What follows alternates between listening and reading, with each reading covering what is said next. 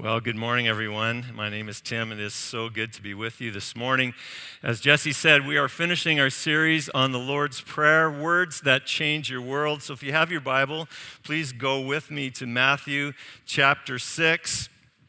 1727 was the year when a group of people who had settled in Saxony, Germany, were beginning to experience difficulty amongst their community. There was division and strife, and it looked like the community was going to break apart. But they committed themselves to pray, to address this situation, and in doing so, they called out to God that He would bring renewal to them and change the situation. It wasn't soon long after that they did that they experienced a visitation from God. And their circumstances changed, unity happened, people in the community started coming to Christ. They referred to that summer of 1727 as the Golden Summer. And out of that experience, 24 men and 24 women committed themselves to pray an hour in a day, a different time of day, so that the full 24 hours would be covered by someone in prayer each and every day. They had experienced God move in their community through prayer, and they wanted to contend for more. It's interesting, the average age of the person involved in that was about 30 years of age, and their leader, Nicholas Zinzendorf, was 27. Looking back on that time, the Memorial Days, which was a publication several years after, said this about them.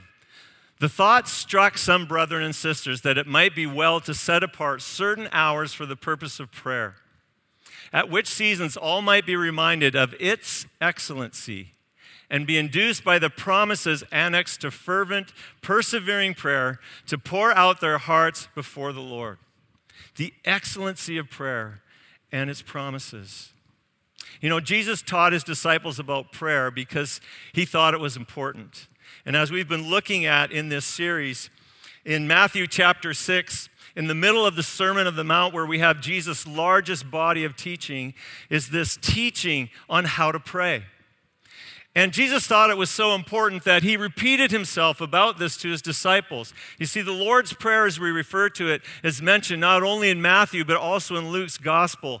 And they appear to be separate occasions. So in Luke's gospel, we're told the disciples come to Jesus and they say, we've seen you pray. We've seen that this has such a huge impact on your life and your ministry. Would you please teach us how to pray? And as Jesus does that, he repeats himself. Pray like this: Our Father in heaven, hallowed be your name. Your kingdom come. Your will be done on earth as it is in heaven. Give us this day our daily bread, and forgive us our debts as we have also forgiven our debtors. And lead us not into temptation, but deliver us from evil. The prayer and the instruction on how to pray is brief, but it's brilliant in its brevity. It's said to have covered all facets of life. Darrell Johnson, in his book, 57 Words That Change Your World, which we've referred to often, in it, he talks about how the scope of the Lord's Prayer is everything, every moment, every dimension of life. It covers our physical life when we ask the Lord for daily bread. It touches our social life when we're asking God for forgiveness. And it touches our spiritual life as it directs us to pray that God's name would be hallowed. And Darrell points out something that I had not seen before, in that he says it's also a model for discipleship. We first learn about God's name, he says, then God's character, who God is and what God is like. Then we begin to learn what his kingdom is all about and how to live in it while living in the world. Then we begin to learn his will, his pleasures, his great purpose for his people and for the world, discovering how he wants us to cooperate with him as he fulfills his gracious plan. Then we learn to trust him for our bread, for our sustenance. We learn to take greater risks for him as we can trust him more. Then we learn forgiveness. We begin to experience the grace and mercy of God that cancels all our debts and which then frees us to extend mercy to others, even to our enemies. And then we begin to understand the nature of the spiritual battles in which humanity is caught, and we learn how to stand against the onslaught of the evil's temptations.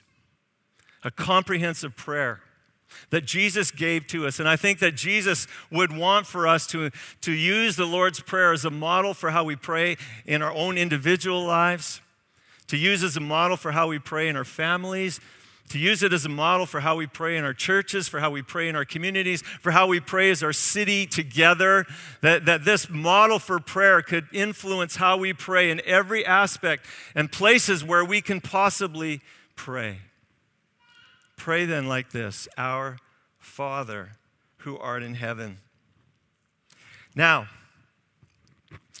most of us, when we say this prayer, we also include some words that come at the end of what we've just read and recited from Matthew's gospel. And it's like a crescendo to me. So if you've ever been to the Vancouver fireworks, the Symphony of Light, and you know you're watching the fireworks, it usually goes for, 20 minutes or so. And then at the end, you know when the end is coming because it's like they blow the wad, right? It's like bam, bam, boom, boom, every level. And so it is with this phrase at the end of the Lord's Prayer that we so often recite.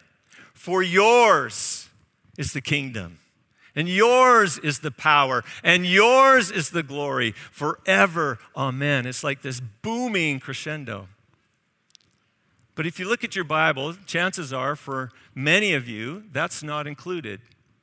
And it's there as a footnote in your Bible because it's debated as to whether this is actually words of divine scripture.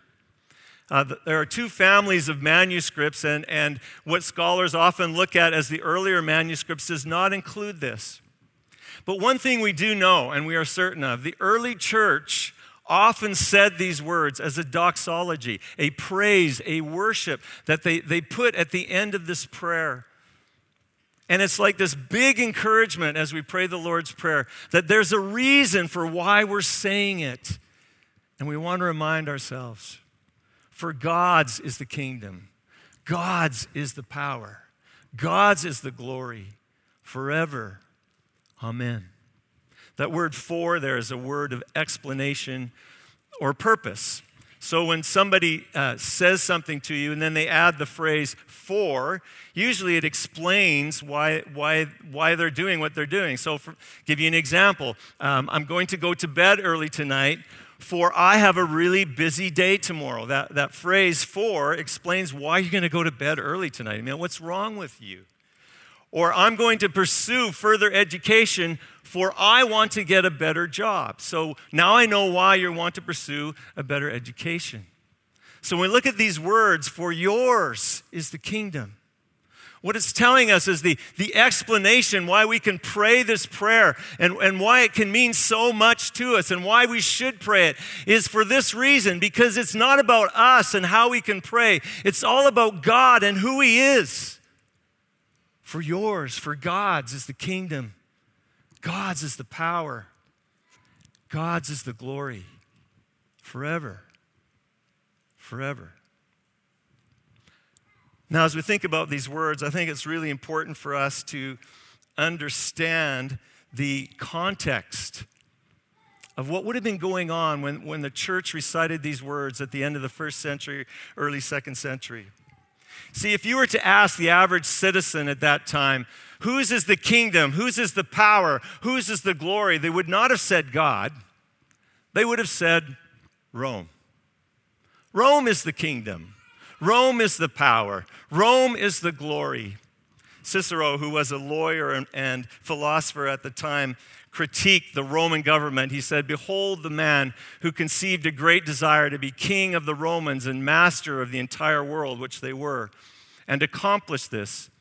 "Whoever says that this desire was honorable is a madman, since he approves of the death of the laws and liberty and considers their hideous and repulsive suppression glorious." Cicero was attacking the barbaric tactics of Rome and its soldiers. If Roman soldiers got a sniff of rebellion in a community, in a village, they would come and they'd ransack that village. They would kill the elderly. They would take some of the people and bring them back to the city of Rome and sell them as slaves. As a deterrent against rebellion, they would set up crosses on the roadways and they would hang people there to remind people, don't mess with Rome. Rome is the kingdom. Rome is the power. Rome is the glory. In BC 37, Herod the Great was installed as a Jewish puppet king over the Jewish people in Judea. And Herod was both paranoid and politically shrewd. Herod is the one at the time of Jesus' birth who had all the babies killed because he felt threatened that there was a king coming who would contest his power and authority. He was also architecturally brilliant, and so he helped the Jews in trying to sort of soften the relationship with them. He helped them rebuild their temple. He also created a number of magnificent structures of Roman architecture throughout the land. In Caesarea, there's dwelling quarters that we still have remains of, and an aqueduct that still sits there in its beauty. And it's a pointer to the glory of that is Rome, as it was referred to. Rome is the power. Rome is the kingdom. Rome is the glory. And of course, there were people who did not like that rebelled against that. And so in Jewish history, you have small groups who rise up and rebel. Like an Arab Spring, they would fight against this Roman rule, but very quickly they would be squashed and they would be killed. And then you have Christians who are not rebelling against Rome in a physical way, but who by their declaration that Jesus Christ is Lord, that was seen as treason against the state because Caesar is Lord. But they declared Jesus, and so we see periods of intense persecution after Herod's time and after Jesus came and went. There's Nero in around AD 67 who persecuted the Christians viciously. There's Domitian in 81 AD who commanded a persecution of believers. And it happens throughout the land sporadically because of their allegiance to Jesus. So when the church is reciting, for yours is the kingdom, yours is the power, yours is the glory. They're reciting something that is very real to them in the face of persecution. They're reciting something that they have to believe, that there's a greater reality than the natural reality that is facing them every day as they sit under the physical, natural rule of Rome. Today, there are approximately 200 million believers in Jesus Christ who don't live their lives like we do with the freedoms that we have to meet any way that we want. But approximately 6 times the population of Canada, that's what 200 million is, people around the world who, because of their faith in Jesus, suffer persecution, potential harm, and some even martyrdom because of their faith in Jesus Christ. Every time the early church, every time we recite these words, yours is the kingdom, yours is the power, yours is the glory, we are declaring a different reality, a reality that supersedes what we may be experiencing in the natural. And I know that most of us in this room today were thinking, well, yeah, but how does that apply to my life? And no, we do not have a physical Rome that's oppressing us, but we do have things that want to rule over us like Rome would. It can be something so within us, like fear, where we have fear that cripples us from making decisions to step out for the kingdom of God. We can have past failures that want to rule over us and prevent us from serving in the gifting that God has given to us because we failed in that way before. We can feel trapped and oppressed by financial situations that we're in, and we feel like that debt is ruling over us. We can be in a relationship, a marriage where we've gotten into this rut of this cycle of caustic relationship with one another and unforgiveness, and that wants to rule over us. It can be substance abuse, addiction, sin, which wants to rule over us. We can all have a Rome. But when we confess these words at the end of the Lord's Prayer, for thine is the kingdom, yours is the glory, yours is the power, we are declaring a different reality than what is in front of us. And it's not to seek our self-rule, but it's to seek God's rule, that He would rule over us because He is King. He does rule, and He has the power. Yours is the kingdom, the power, and the glory forever. Amen. Notice this is not a petition. This is not something that we are asking God to do. This is a declaration. This is a statement of truth. This is a statement of faith whereby we are speaking to our souls. We're speaking to one another. We're speaking to the unseen world, a reality that supersedes everything around us. That in fact, no matter what we see with our naked eyes, no matter who's in political office, no matter what I'm experiencing in my life that's trying to threaten me and rule over me, no political power, no fear, no failure, no sin has the right to rule over me because God rules. It's His kingdom. It's His power. It's His dominion. And it's His glory. This sets us up to pray with faith, to pray believing, to pray knowing that as we walk through the things that Jesus has given us, the content that Christ has given us to pray, that we can pray those things knowing that we can ask now for what is in heaven to be done here on earth. Because God rules that superior realm, and He can surely make happen on earth what is happening in heaven. Do we believe it? Will we live it? And will we pray for it? The church saw this demonstrated in Jesus.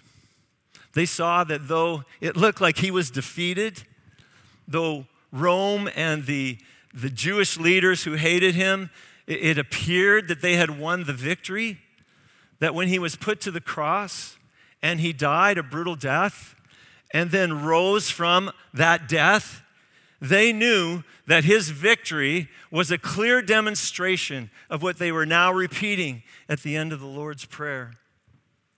For yours is the kingdom, the power, and the glory forever. Amen. Forever. If you ever look back on your life and you realize that you've invested in, an adventure, something that seemed really important at the time, and you gave a lot of investment of time and energy, maybe even money into it. And now as you look back on it, you go, why was I so committed to that? Like, why was I so involved in that? It could be a game you were involved in a number of years ago. Like you wanted to win at it, achieve a higher level, or maybe it was a sport or some kind of promotion in a business. And you go, why was I so invested in that? Because now it means nothing to you. It's lost its value. It's waned, and it no longer matters. I remember as I was thinking about this, we would sometimes give our girls money for Christmas, and this particular year, all the rage was a particular Adidas jacket. And so you had to have the Adidas jacket with the stripes, and it had to be a certain color, and you go to a store, and they're sold out. And so we're running around, the lower mainland, trying to find the right size and the right color with the right stripes. And it just seems so important in the moment. And then a few years later, you're going through your clothing of your family, and you're reducing things, and you get this jacket, and you go, oh, why did we ever think that was necessary? Like, it's baggy. Clothing fits tightly nowadays. It's baggy. The colors, that's an ugly green, and you end up throwing it away. But it seems so important in the moment. For yours is the kingdom and the power and the glory forever. There's no end to the rule, the reign, the glory, the power of God. It lasts forever. It forever has value. And it forever exists. Some of you know I went to Israel recently, and as I'm touring the country, it was the most amazing thing. I learned something about Israel and archaeology. They have many sites that are called tells, T-E-L. Tells. And what they are is from a distance, they can look just like a mound of dirt, like on the flat terrain. Then all of a sudden, there's this mound of dirt, like a big hill, and it can be bigger than an acre or two. It can be very large, but they call them tells. And what they are, they're actually sites of cities, of history.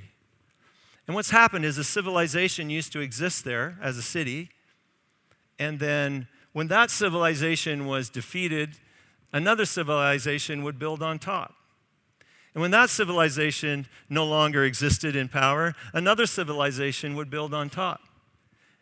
And so archaeologists can go there and they can begin to dig, and they can, as they're discovering the different things at the different layers, they can tell you which civilization, this is that period, this is the Bronze Age, this is the Iron Age, this was first century Israel and Rome, and this is the Byzantine Age. They can tell you based on that. That's most fascinating, and so I've got a picture there of one of the ruins that we went to. But my point is, you see, Rome thought it was so powerful. It's just a layer now. It's just a layer in the dirt. And yet that small group of Christians that committed their lives to Jesus Christ, that saw him rise from the dead, 120 people that began in a room of prayer on which God poured out his Spirit.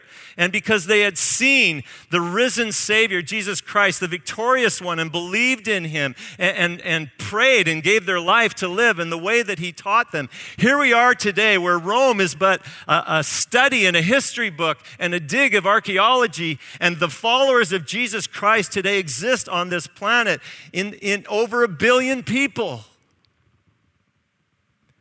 Because God's is the kingdom. God's is the power. God's is the glory. Forever. Forever. The group of people in Saxony, Germany that I talked about at the beginning, the Moravians, as we know them. Do you know that their relay of prayer, 24-hour, day after day after day, has said to gone on for 100 years? 100 years committed to pray because they believed what we're talking about this morning. And as they prayed, they began to be concerned not only that they would pray, but that they would live out this prayer. And so out of that group of praying people, was sent out some 300 missionaries over time. And they would go to the most difficult places in the world because they believed that God ruled, that Jesus was victorious. In fact, they had an emblem made up to that effect. They had a seal, and on it was a lamb on a crimson ground with the cross of the resurrection and a banner of triumph that said, "Our Lamb has conquered, let us follow him. For yours is the kingdom, yours is the glory, yours is the power forever. Amen." You see, when we look at the instruction that Jesus gave us on how to pray, and we realize that what really matters in this equation is the one whom we're praying to, that he is the all-powerful ruler, sovereign God, that there is nothing more glorious, nothing more beautiful than him, that we are praying to him, then we know that our words will and can change the world as we both live them and pray them for the glory of God. Let me pray. Father, this morning I thank you for your testimony and your witness of your greatness, Lord. I thank you for sending your son, Jesus, and your great love for us, Lord, that he would give his life for us, die for us. But Lord, we are eternally grateful that he rose from the dead so that we can be forgiven of our sins and live eternally in the victory that he purchased over Satan, sin, and death, Lord, and walk in eternal victory and eternal relationship with you. And Lord, I pray for this time that we have here on the earth, that, Lord, we would enlist ourselves with you, Lord, to partner with you in this privilege of prayer for your kingdom. Lord, that we would praise you taught us to pray, and we would do so fervently. And then, Lord, we would live our lives to be an answer to those prayers as well. For yours is the kingdom, yours is the power, and yours is the glory forever. We exalt you and praise you this morning. In Jesus' name, amen.